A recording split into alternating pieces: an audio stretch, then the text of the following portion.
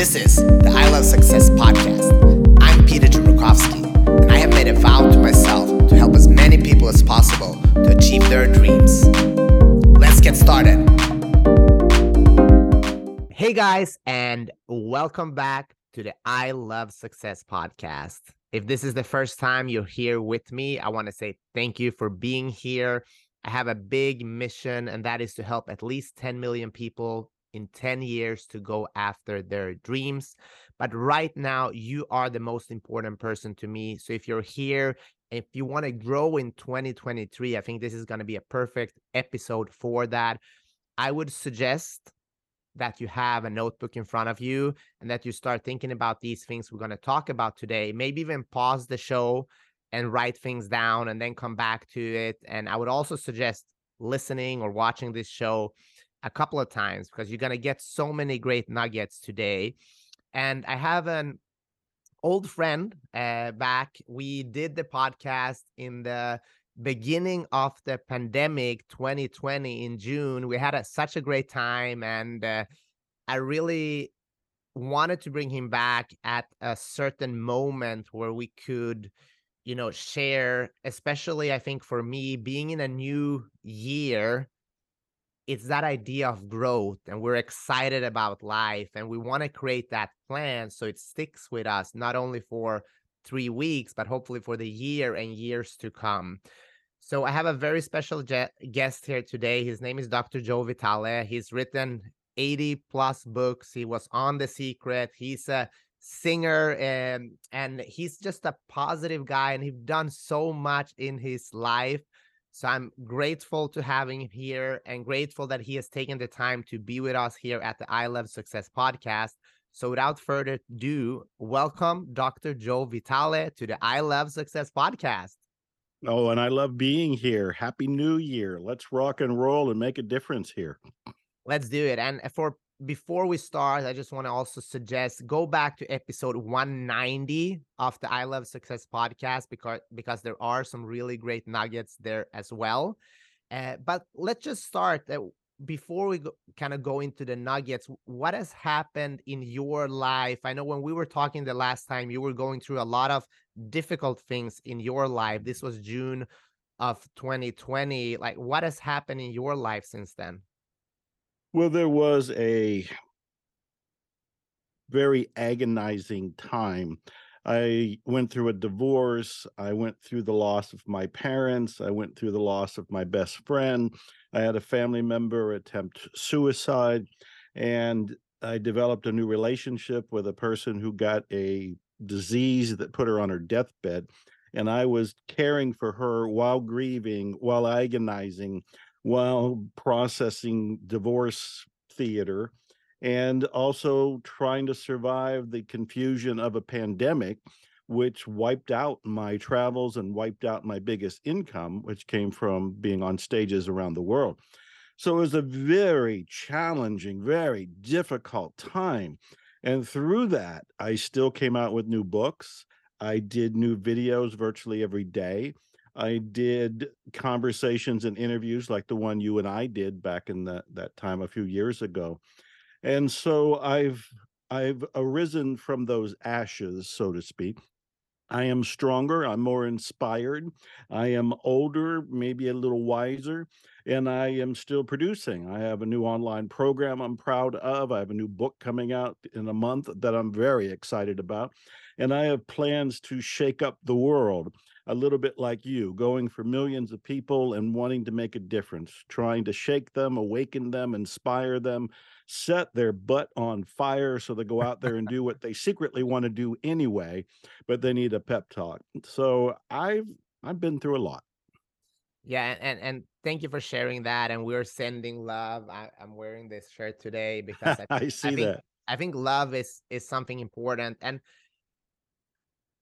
let's talk about this because I know a lot of people, I think action is what stops a lot of people because when you're in confusion, there's no action. And there's been a Mhm, lot of confusion lately in the world.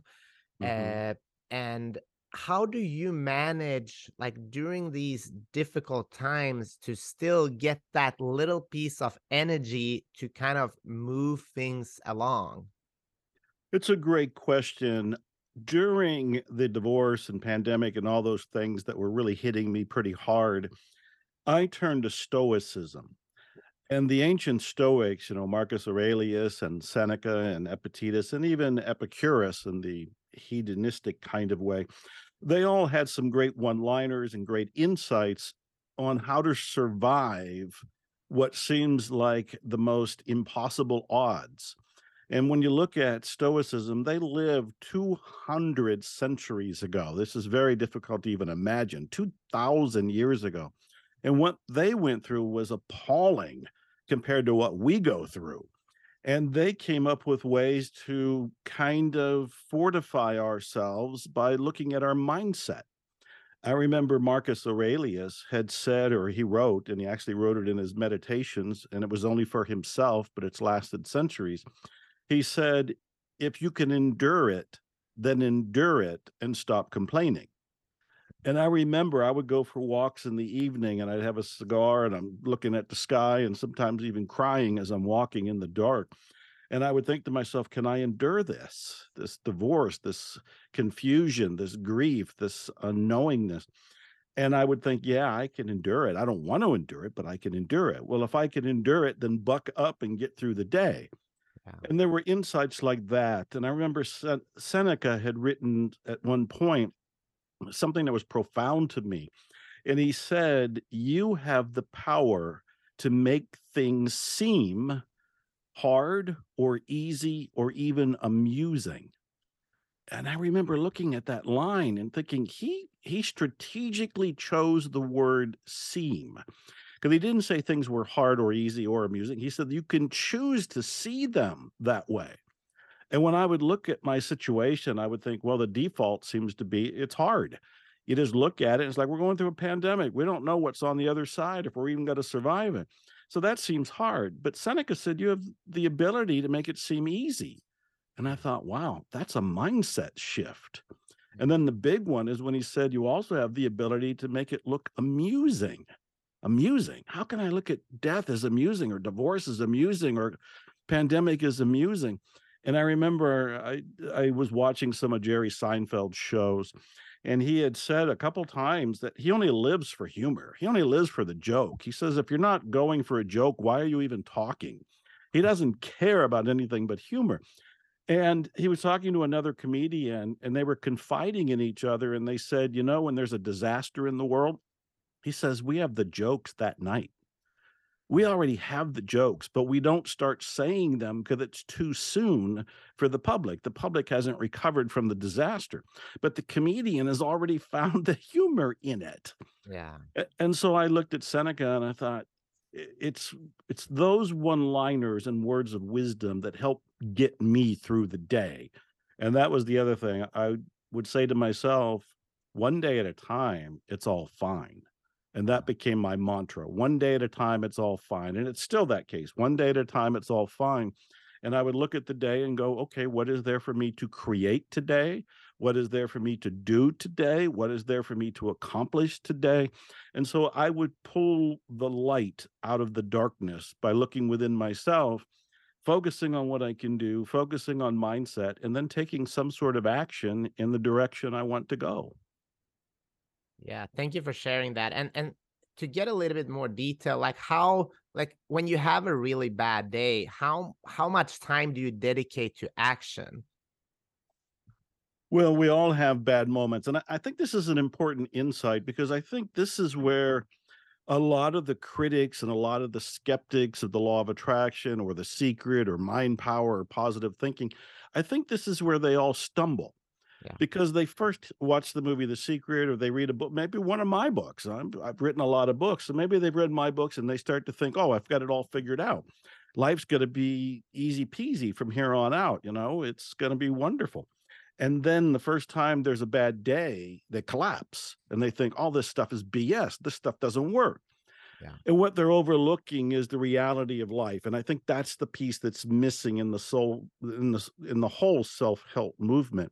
It's the idea that yes, you create your own reality. Yes, you can control your mindset. Yes, you can visualize and activate and move towards creating whatever it is that you can imagine. And yes, there will be days when it rains. There will be days when something like a COVID hits out of nowhere, or there'll be days where, it doesn't go the way you expect it to go. And what we have to remind ourselves is this is part of the human experience. How you respond to it is going to either collapse you or fortify you and encourage you to go forward. So even then, we always have a choice. And I think it's that reminder that keeps us going. It's the reminder, whether it's from your show and people tune in at the right time and they get nuggets like this, and now they have something to hold on to, or maybe it's something they read or something they heard, but it's that keeps us getting up and moving forward, because I think it's too easy to dismiss everything when we have a bad day, thinking that there's no hope. And that's the wrong direction. That's going into despair instead of going into creation and the visionary movement of forward action. Yeah, thank you for sharing that. And before we go into the details, I just want to acknowledge, if you're listening and watching this, you might be in a situation just like Dr. Joe. He was very successful, but still was hit with all these challenges. Or you might be in a situation where you're trying to reinvent yourself and don't have anything you ever wanted.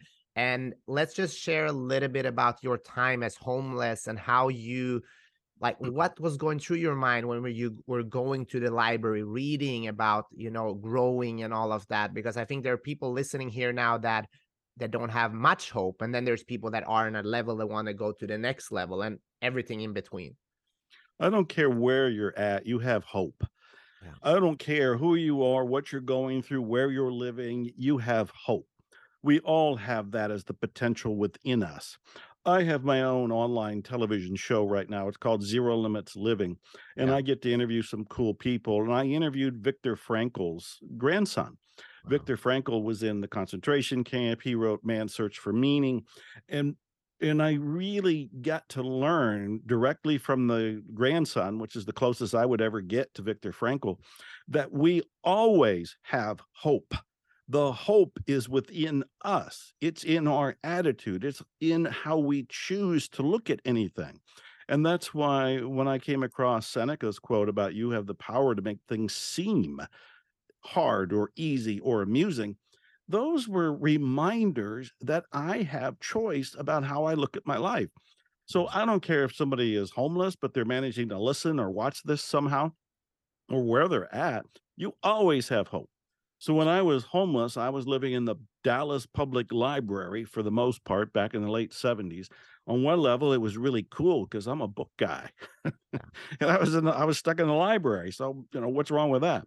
And it had air conditioning and it had a bathroom and it had water. Excuse me. And so in many ways, being in the public library was ideal. But also, I didn't have a home, I didn't have a job, I didn't have a car, I didn't have money, I didn't have a hamburger, I didn't have a relationship. So, on the other hand, it was extremely agonizing. It was pitiful, and it was shaming me. My self-esteem was collapsing. I was doing my best to work on me. I was in the area where all the self-help, self-improvement, pop psychology, philosophy, metaphysics were all stacked. And I'd sit on the floor and I'd read those books. And I remember reading Think and Grow Rich. Think and Grow Rich by Napoleon Hill came out in the 1930s. It's probably helped more people become millionaires than any one single book. I read Think and Grow Rich in the public library. I was homeless before I read it. I was homeless after I read it. And I almost threw the book into the street because I was so disillusioned, thinking, what's wrong? What's wrong with me? What's wrong with this book? What's missing in me? What's missing in this book? What am I doing wrong?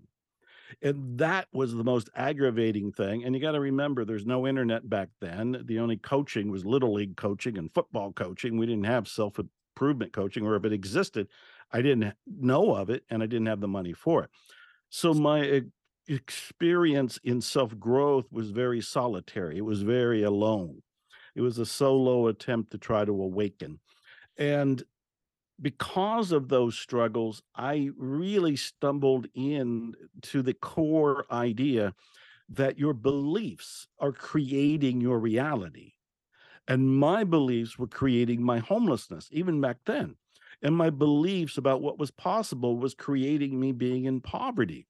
And when I would read Think and Grow Rich, I would have the belief that, well, this works for everybody else, but it doesn't work for Joe Vitale. Because of that belief, I would make sure it didn't work. Now, I didn't know that at the time. All of us are living out of our beliefs. Most of us don't know what our beliefs are at all. They're unconscious, or at least in the subconscious. And until we dig a little bit, find them and question them, they operate us. And a lot of people, even right now, they may be struggling like I was struggling. I had to have the awakening to what are the beliefs. When I find the beliefs, and back then found the beliefs, has changed them, I started to change my outer life as a result.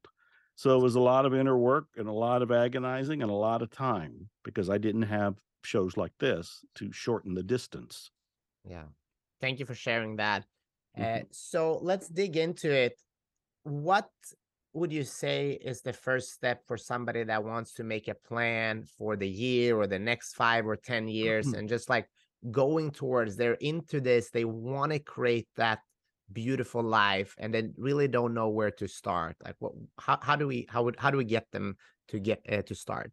Yeah, that's a great question. Well, I wrote a book called The Attractor Factor Mhm. way back in the last century. And it was that book that got me invited into the movie The Secret. In The Attractor Factor, I described the 5-step formula that worked then and still works today. And that's where we would start. The very first step in the 5 steps in The Attractor Factor is to know what you don't want. And I begin there because if I begin with, oh, just declare what you want, a lot of people shrug and go, I don't know what I want. All right, let's skip that for the moment. And we back up and we go to the first step, which is, what are you tired of? What don't you want? I don't want to be broke. I don't want to be out of shape. I don't want to be alone. I don't want to struggle. I don't want to be unhappy. I don't want to be sick. All of those are what you would write down as the first step. The second step would be to turn those statements of complaints into statements of intention. And this is a powerful mental shift. So if somebody wrote down, I'm tired of being broke, I don't want to be broke anymore. All right. The opposite of it would be, I want to be financially secure. I want to be prosperous. Whatever the words are that are positive and declarative and state an intention, because that's what we're looking for. Everything begins with an intention. But because so many people struggle with an intention, I say, all right, well, let's just start with the things you don't want. I don't want to be unhealthy, is what somebody might say. All right, what do you want instead? I want to be healthy. I want to be fit. I want to be strong. I want to be whatever, radiant. Whatever those words are that somebody would say, that's their intention. That's where you would start for the new year or any new day or any new enterprise. Same thing if somebody is alone and they're ready to meet their soulmate or at least start dating. They want to go on a date and have a relationship. So they were complaining, I'm tired of being alone. I'm tired of eating alone. Great. That's the first step. Those are the complaints. What do? You turn them around and state them as what you would prefer instead. I would prefer to be dating and having fun. I would prefer to attract my soulmate. I would prefer to be going to movies and having a great time. So those are really the first 2 steps. The first is, what don't you want? That's easy for most people because they're complainers, and we want to go ahead and say, let's acknowledge the complaints, write them down. Yes. Second step, turn the complaints into their opposites, turn them into stated intentions. Now we know where we want to go. That's where I would be starting. That's awesome. And once you have those statements prepared, and like how specific do you need to be after that in what you really want? I think you need to be very specific, specific to the extent that it excites you. Yeah. And that's the important thing, is what we're looking for is to turn on your fire of desire. I've talked about brain science in some of my books, and the brain basically responds to 3 key emotions, and that's love, hate, and fear. And most of us are focused on hate or we're focused on fear. What we want to focus on is, what do we love? I mean, you're wearing a love shirt, you got your heart there and everything. I think that's wonderful. That's the message to get out there. What we want to do is fall in love with our intention. In order to fall in love with our intention, it needs to be clear enough to activate our desire for it. It needs to be something that is almost holographically already alive.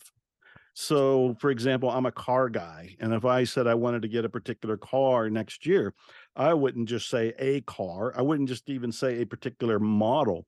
I'd go right down into what is the make, what is the model, what is the year, what is the color, what are the accessories that are in the car. I would almost go to, and I probably would go to a website where I can configure the car so I can see it and almost get into it and almost drive off with it by sitting in front of my computer and imagining all of that. I think that's where we need to go with our intentions to the best of our ability, depending on the intention, describe it specifically to draw out the emotions for it. Because the more we can feel it, the more we can make it real. And I'm curious, and I like that you need to feel it, you need to see it, and Mhm. one thing that I have been struggling with, I'm big into goals. I've written books about goals, and I love digging deep into this. It's worked tremendously for me in my life. Mhm. But one thing that I've been struggling with a little bit, and I'm curious to get your take on this, is sometimes when I make a decision on doing something, especially in business or saving money or a specific amount, it's almost like I get stuck on that number and it hinders me from Yeah. progress sometimes. Yes. That's a great insight, and you give me the opportunity to specify something. Yeah. In my book, The Attractor Factor, I told people when you state your intention, Yeah. you add a little disclaimer at the bottom of it. The disclaimer is this phrase, this or something better. Mm. This or something better. So if I was wanting to attract a particular new car in the new year, I would go ahead and do everything I just said Yeah. about make, model, being specific, having the color, everything. But I'd also say this or something better. Yeah. And the reason for that is when we state our intentions, they're coming from our known world. They're Yeah. coming from what we think is possible based on our experience. But the world itself, the universe, if you will, is far bigger than our egoic imagination. Yeah. So we want to allow the opportunity for more. We want to allow the opportunity for better. When you say something like, I want to have $5,000 of unexpected income by next Friday, I would say this or something better, Yeah. because maybe you can have $10,000 and instead of next Friday, maybe it can be Tuesday. What we want to do is open our mind to allow the universe, the divine, the cosmos, source, whatever you want to call this higher power.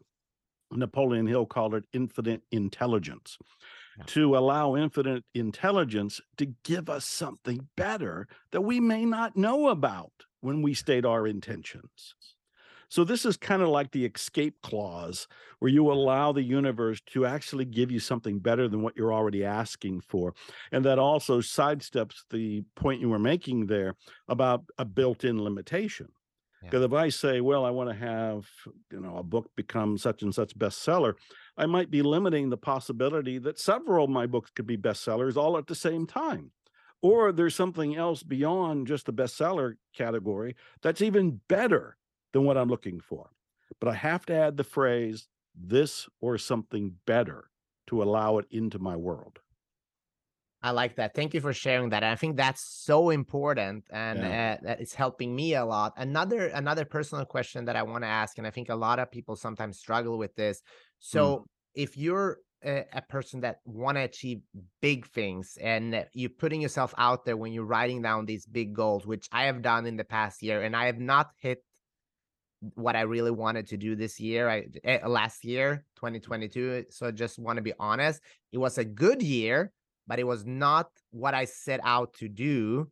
So now I'm looking at, okay, what should I do for 2023? And I want to raise the bar from Mhm. what I was accomplishing to do in 2022.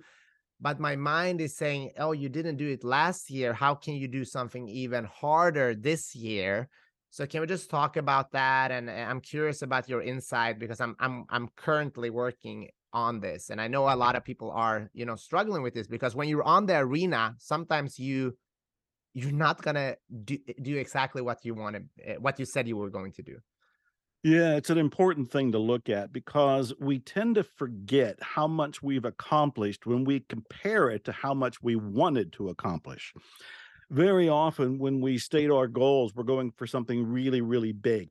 And we may or may not hit that really, really big thing. But because we stated the big goal, we went farther down the road towards it than we would have had we not had any goal or not had the big goal. There's the quote, I don't know who first said it, but if you want to hit the moon, what you want to do is shoot for the stars. Shoot for the stars, and if you don't hit them, you still hit the moon. My God, you still have accomplished something fantastic. So I think we need to remind ourselves of our success and acknowledge our success, even when we go for something and we haven't reached it, because we were going for something, we already excelled beyond what the average person would do. The average person doesn't have any goals at all except to make it through the day and make it to payday. Yeah. That's it for a whole lot of people. And of course, a lot of people don't even have paydays because they're out of work. So a lot of people are just quietly desperate and quietly unhappy. When your listeners or you or myself, we go for something really big and we don't achieve it, we have to remind ourselves and applaud ourselves that we accomplished a lot along the way towards that big goal. That's the first insight. The big second insight for me is I have always understood that if you want to reach a big goal, you set an even bigger goal. So I think in the introduction, you said you wanted to reach 10 million people. And I remember smiling to myself as you said it, because I thought, well, that's cool. And then the next thought for me was, yeah, but we now have 8 billion people on the planet. You're leaving out a whole lot of people. Yeah. 8 billion people, and you only want to help 10 million. I mean, come on.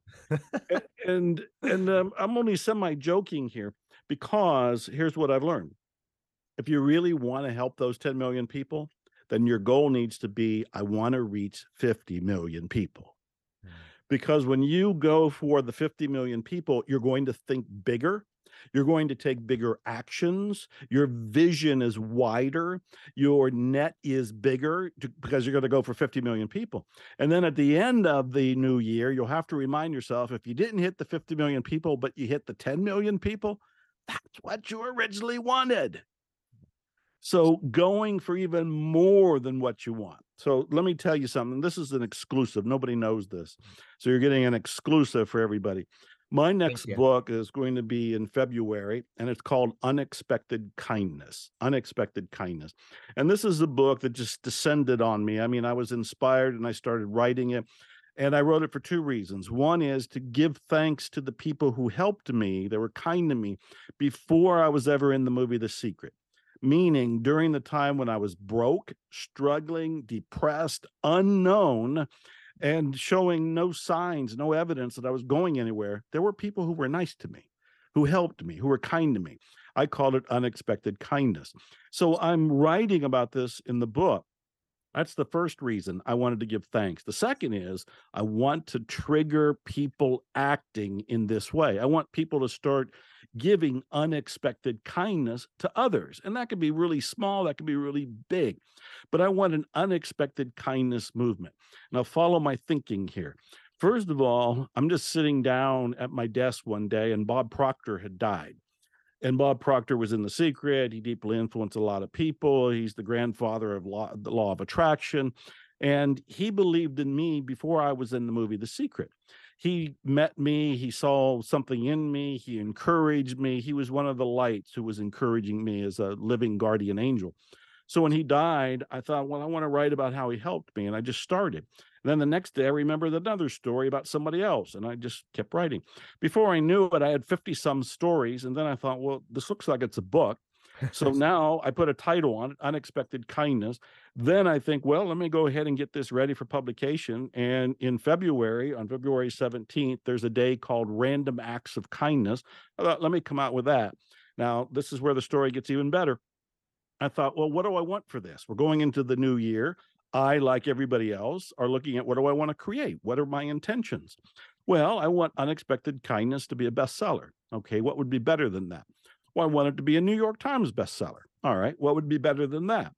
I would like Unexpected Kindness to be a bestseller, and I would like two of my other books that are already out there to be swept up in the momentum. And I have three books on the New York Times bestseller list all at the same time. Oh, let's not stop. I was telling this to a friend of mine, and she said, well, Taylor Swift has 10 songs in the top hit charts right now. She owns the top 10. Every one of the top 10 songs are Taylor Swift songs. Wow. She said, what if you had all 10 slots on the New York Times bestseller list? And I thought, holy shit, I didn't even think of that. And now I'm thinking to myself, and again, I've not shared this with anybody. This is kind of like showing the inside of my brain and how I'm working. My Thank you. new goal, my new intention for this new year is the book comes out February 17th. I have enough books. I've written 80 some books. So it is within the realm of possibility that 10 of my books can be swept up to the New York Times bestseller list, all because of one book called Unexpected Kindness that grabs everybody's attention. Yeah. So that whole thing there that I just shared with you, that whole ball of energy and thunder and lightning and everything, that's the new goal. All right. So let's project at the end of the new year, we're going into a new year. At the end of the new year, what if it doesn't come true? Yeah. It's okay. I will have succeeded in some way. I would have gotten part way down the road. Maybe I get a book on the New York Times bestseller list. Maybe I don't get any books, but maybe it does happen. And all 10 are mine, which would make publishing history. Yeah. It would make frickin' publishing history if 10 Joe Vitale books are all occupying the New York Times bestseller list. But if it doesn't happen, look at the energy in me right now. Yeah. Look at the momentum that's being kicked into the new year. And then think this book is designed to help people. Unexpected Kindness is designed to get people acting unexpectedly kind to other people. This could create an impact that I will never see in its entirety. Yeah. But if I didn't set any of these goals, none of this would happen. There'd be no energy, there'd be no impact, there'd be no unexpected kindness, there'd be no potential for greatness, no potential for a legacy. So I think setting these big goals are what we need to do, and we also need to be kind to ourselves if we hit them and if we don't. Whoa, I can't wait to read that book. And it was kind of exciting when you took us through that, goal and Yes. manifested it. And I think Yeah. it's so brave because I got to be honest, I've achieved a lot of goals in my life that I have written down, that I've set. And people who have listened to this show, they know that. And I'm always putting myself out there as much as I can. But I'm also sometimes in life, like now, I have the evidence of this year I did good, but not exactly what I wanted. And that have created a little bit of fear in me. And I want to be honest and say that to everybody, because even people that shoot for the moon have sometimes fear. So now when I'm hearing you, I'm inspired, but it also creates fear, because what if it doesn't happen? And I know people that are listening to this, they have that in their mind too. So can we just peel Yeah, another layer that's on that onion? oh, I so love it, Peter. You're so good at this because you're thinking of what people might be feeling and you're doing your best to help them. So I admire that in you and I acknowledge that. The Thank you. thing is, and this is pretty blunt, nobody really cares. Nobody cares. This is one of the hard lessons I got going through a divorce and a pandemic. If you go on Facebook, you'll see that, I got 500,000 friends and I got all these followers. But when push comes to shove and you're standing alone in the dark and you're wounded and you're crying, there aren't any of those friends. They're not there. They're not there. And why? Because they're wrapped up in their own lives. They got their own challenges, their own darkness, their own tears, their own goals. So it's not a bad thing. It's just an awakening. So when you and I state our goals and we don't hit them, there's no punishment. There's no guilt. There's no buddy coming up saying, hey, you tried to do such and such and you didn't do it, so you're a failure. Nobody says that ever. Except from sometimes yourself, right? And that's actually my next point. The only person that criticizes you is you. Yeah. That's it. Now, we need to look at this for a second. I'm a big fan of Napoleon Hill, and you may or may not know that there was a book that was never published in his lifetime because it was considered to be too controversial. Yeah. Well, he's been dead since 1970, so it's come out in recent years, and the book is called Outwitting the Devil. Yeah. Outwitting the Devil is a powerful book. When I was reading that book, my hands started to sweat. And part of it is I started reading it thinking he was talking about the devil in religious terms, but he wasn't. He was pointing out that the devil is your own mind. The devil is your own mind. And when you read his book with the understanding that he's telling you how to outwit your own mind, now you can be empowered.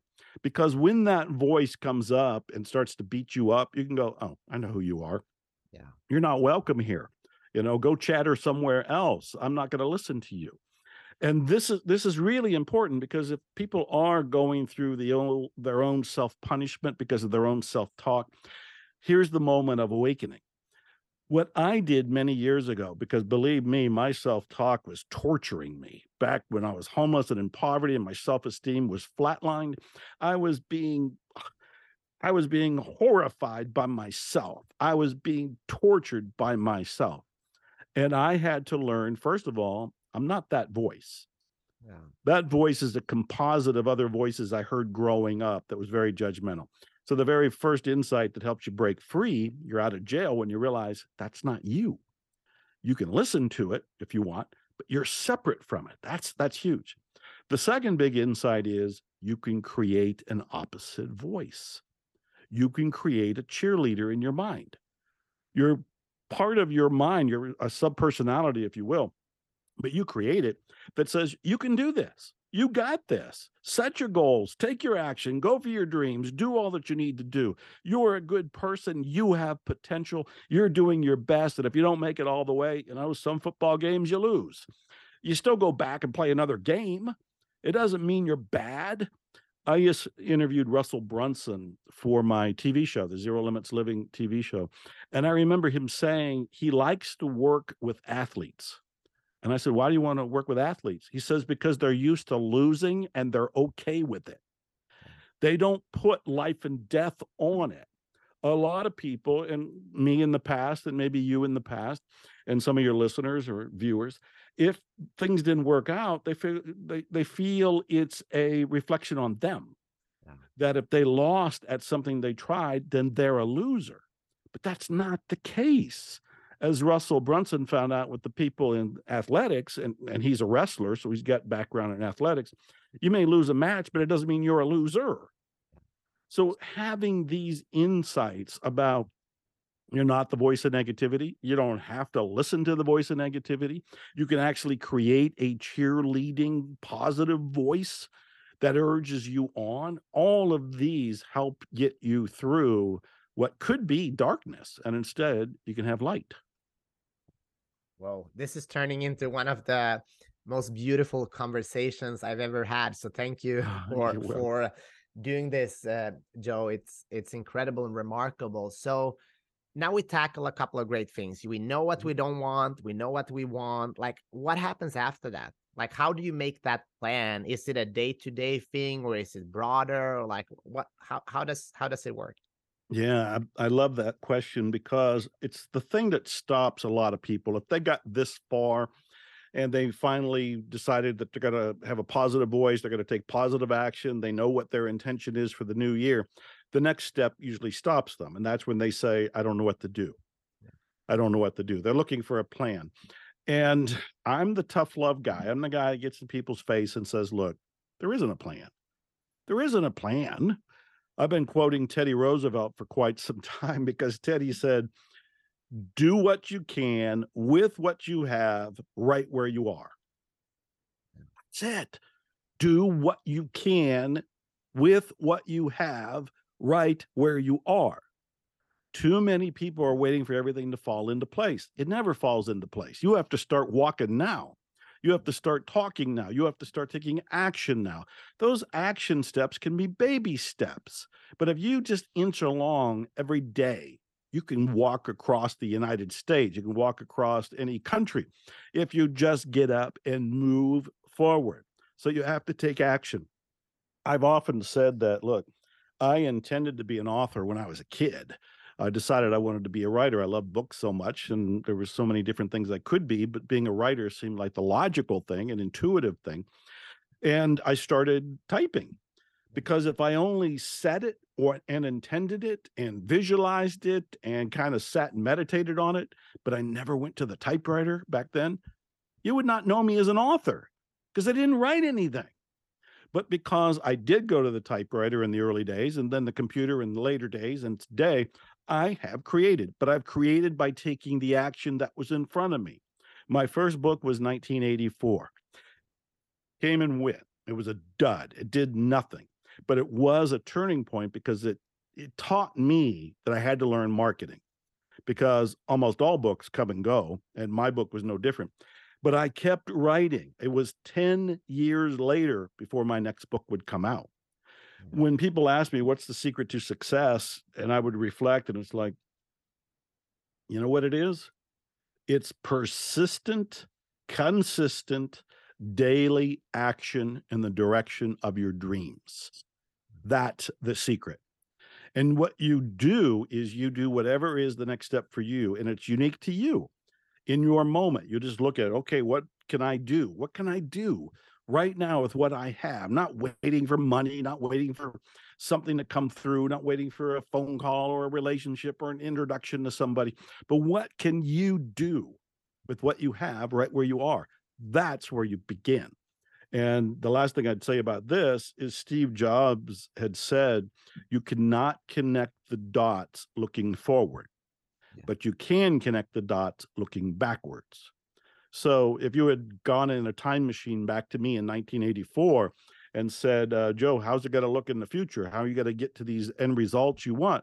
I would be clueless.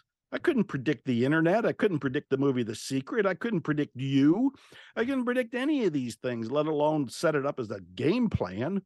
All I knew was 1984, I came out with a book. What am I going to do now? Well, I didn't sell the book. Maybe I should learn marketing. Well, turning to marketing transformed my life and career.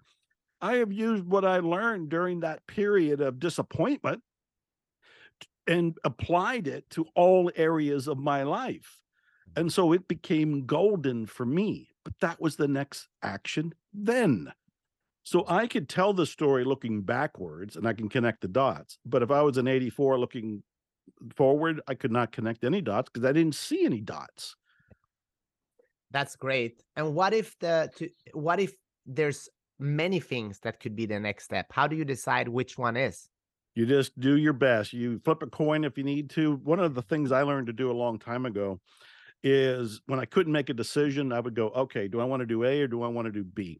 And somehow I wasn't allowing myself the truth. I'd take a coin and go, okay, heads, it's going to be A, and tails, it'll be the opposite. I'd throw it up. And then I remember thinking, I really hope it's A.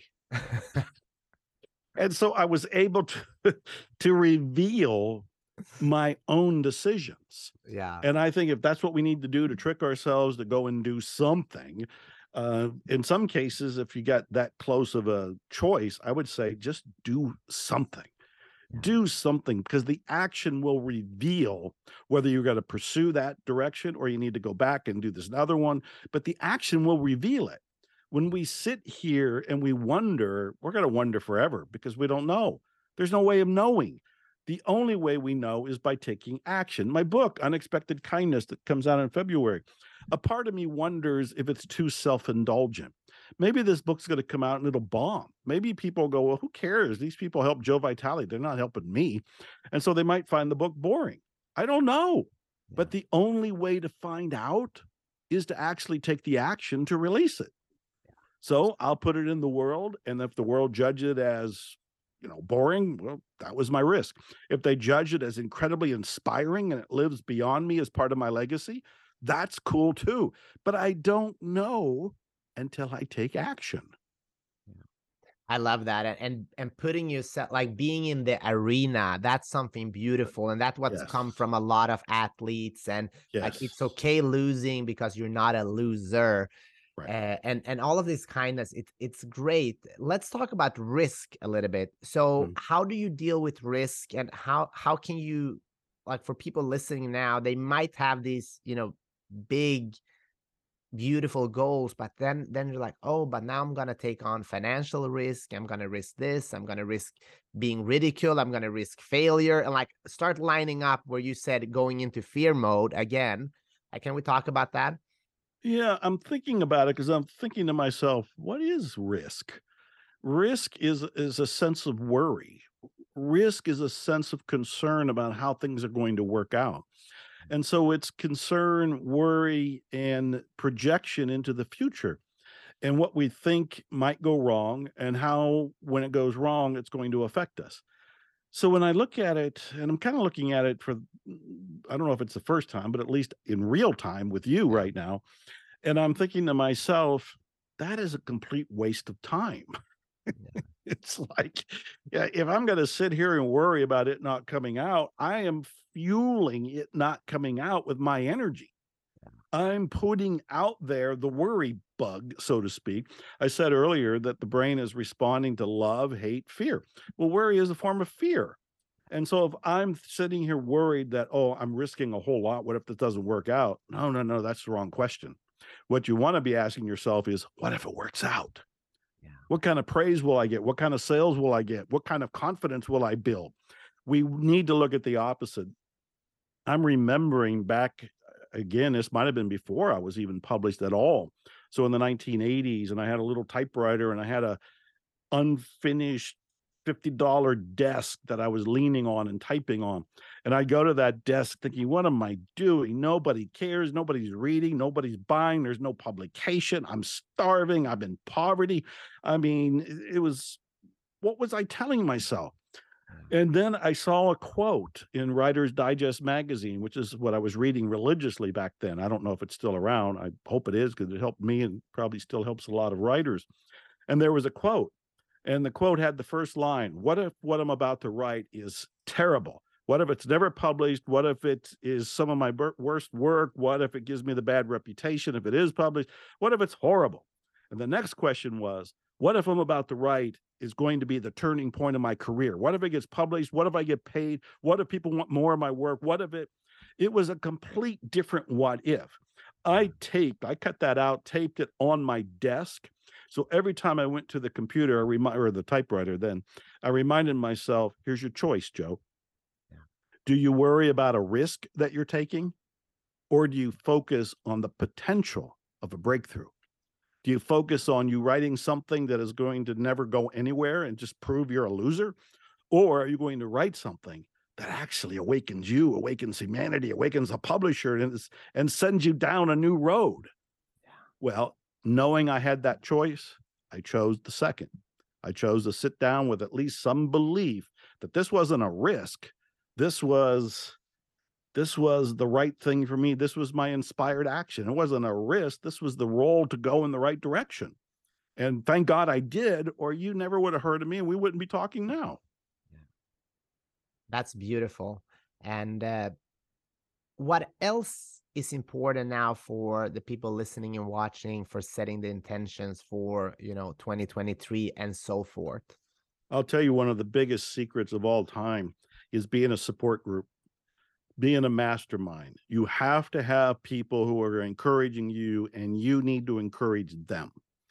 This is the essence of a mastermind. I love masterminds. That's what Napoleon Hill taught, and he said it was one of the secrets to success. I wrote a book with Bill Hibler called Meet and Grow Rich, telling people how to put together a mastermind.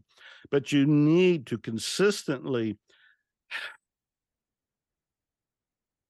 get support and give support to keep yourself guarded and vaccinated against the negativity of most of the world, because most of the world is, they're the walking dead. They're walking in darkness. God loved them, God healed them, but they're not what you want to be, and they're not what you want to be around. You need to be with people you can support and who can support you. You need to be with people who can say you can do it, who believe in you, who encourage you. I found that throughout my life, there was always somebody who believed in me more than I believed in myself. We all need that. That makes it easier. Certainly, you can accomplish any of your intentions without that, but I'm talking about if you want to ensure success, do everything you and I have been talking about in this conversation. Do all of it. Set the intentions and start taking action, and watch your mind and focus on what you can create. Do everything we've been talking about. But I think you will accelerate your process, and you'll make it a smoother process if you are in a group.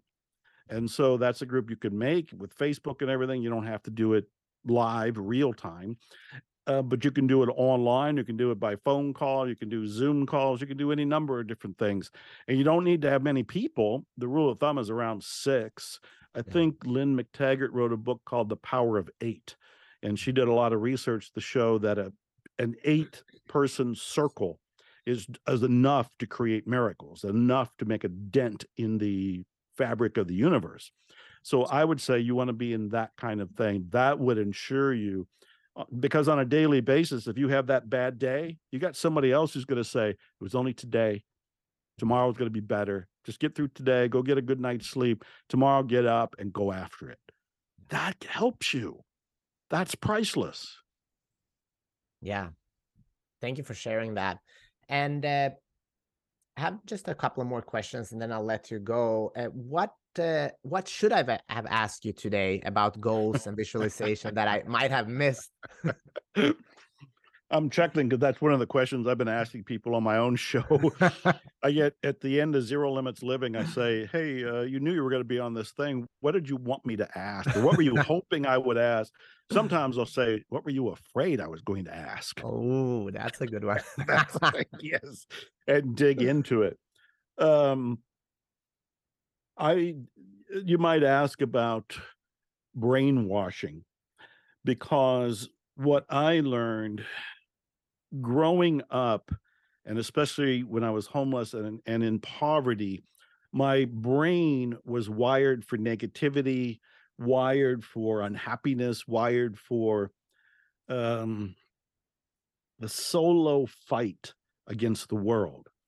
And when I say wired, it doesn't mean it was permanently wired, but that was the software that I pretty much had acquired from everything I thought, everything I did, everything I heard, everything I read. And I had to learn that I can brainwash myself. Brainwash myself, meaning clean up all of that negativity by replacing it. First of all, becoming aware of it, but second of all, replacing it. Replacing it with what? This is the key. Replacing it with all the positive literature I could read, all the positive sounds I can put into my ears, all the positive movies I could find and put into my eyes, and start to surround myself with the positive people. So I'm picking up their aura, and I'm picking up their personality, I'm picking up their energy. We can all do this. I think this would make that 2023 or any year spectacular. If we're doing everything you and I've been talking about, turn our complaints into intentions, make those intentions very vivid, get into the emotional feel of it, gather people around you that can actually support you as you support them, even if it's just pep talks with a phone call now and then. That'll keep you going. But the other big one is read the literature, read Psycho-Cybernetics, read Think and Grow Rich, read The Magic of Believing, read How to Win Friends and Influence People. Read my books, Unexpected Kindness, coming out in February. And then I would watch all the stuff that's going to fortify you. My TV show, Zero Limits Living. It's at zerolimitslivingtv.com. And of course, your show. Watch your show. Listen to your show. Anything that is fueling our brain with the opposite of what the mass media is doing to people on the outside. The same thing with what we're listening to. I became a musician many years ago because I wanted to create self-help positive music. And I'm not, Taylor Swift or any of these great singers and so forth. But my effort and my attempt was to give people a choice, to give them something more positive to listen to. And a couple of my songs I think are really, really good, really spectacular in some ways. And that's because I wanted to listen to something. Too much music can have negativity in it. I've told people, if you often wonder why you can't get what you want, you can thank the Rolling Stones, because they've been singing that to you since 1967. I can't always get what I want. Well, thank you, Mick Jagger. But you don't have to believe that. You can tune that out, or you can at least start to believe the opposite. You can get what you want. Same thing with the movies. Watch movies that fortify you, that entertain you, that encourage you, that have a positive message in them. All of this is in the nature of positive brainwashing, Yeah. and it'll help us achieve our goals for the new year. Love that. And what I'm going to do right after this show, I'm going to clear my schedule and I'm going to start, writing things down and create that beautiful plan for the next year and years to come. And I encourage you, if you're listening to this, watching that, clear your schedule, put your phone on do not disturb or in another room, and just kind of ask yourself these deep and honest questions that a lot of us are scared to ask, but there's something so, so beautiful on the other side of it. So, thank you guys for watching this show. And if you enjoyed it, please share it with somebody else because, as we spoke about, I want to help a lot of people. I can't do it myself. I need your help. Give us a review, subscribe, and do all of that good stuff. Please check out Dr. Joe Vitale, his new book, his other books. There's so much to dig into, and he has dedicated his life to helping others, which we're so grateful for. So, thank you so much, Dr. Joe Vitale. And I'm excited that we were able to do this again. I think the next time I'll fly out to you and we'll do it in person. So I can give you, I said it the last time, a virtual hug, but I want to give you a real hug and thank you for everything you do. So one day, hopefully we can do that and have a cigar together. Ah, there you go. I love it. Well, I love what you're doing, Peter. I'm flattered that you asked me back. You're doing great stuff. So I'm glad to be a part of the message going out to inspire folks.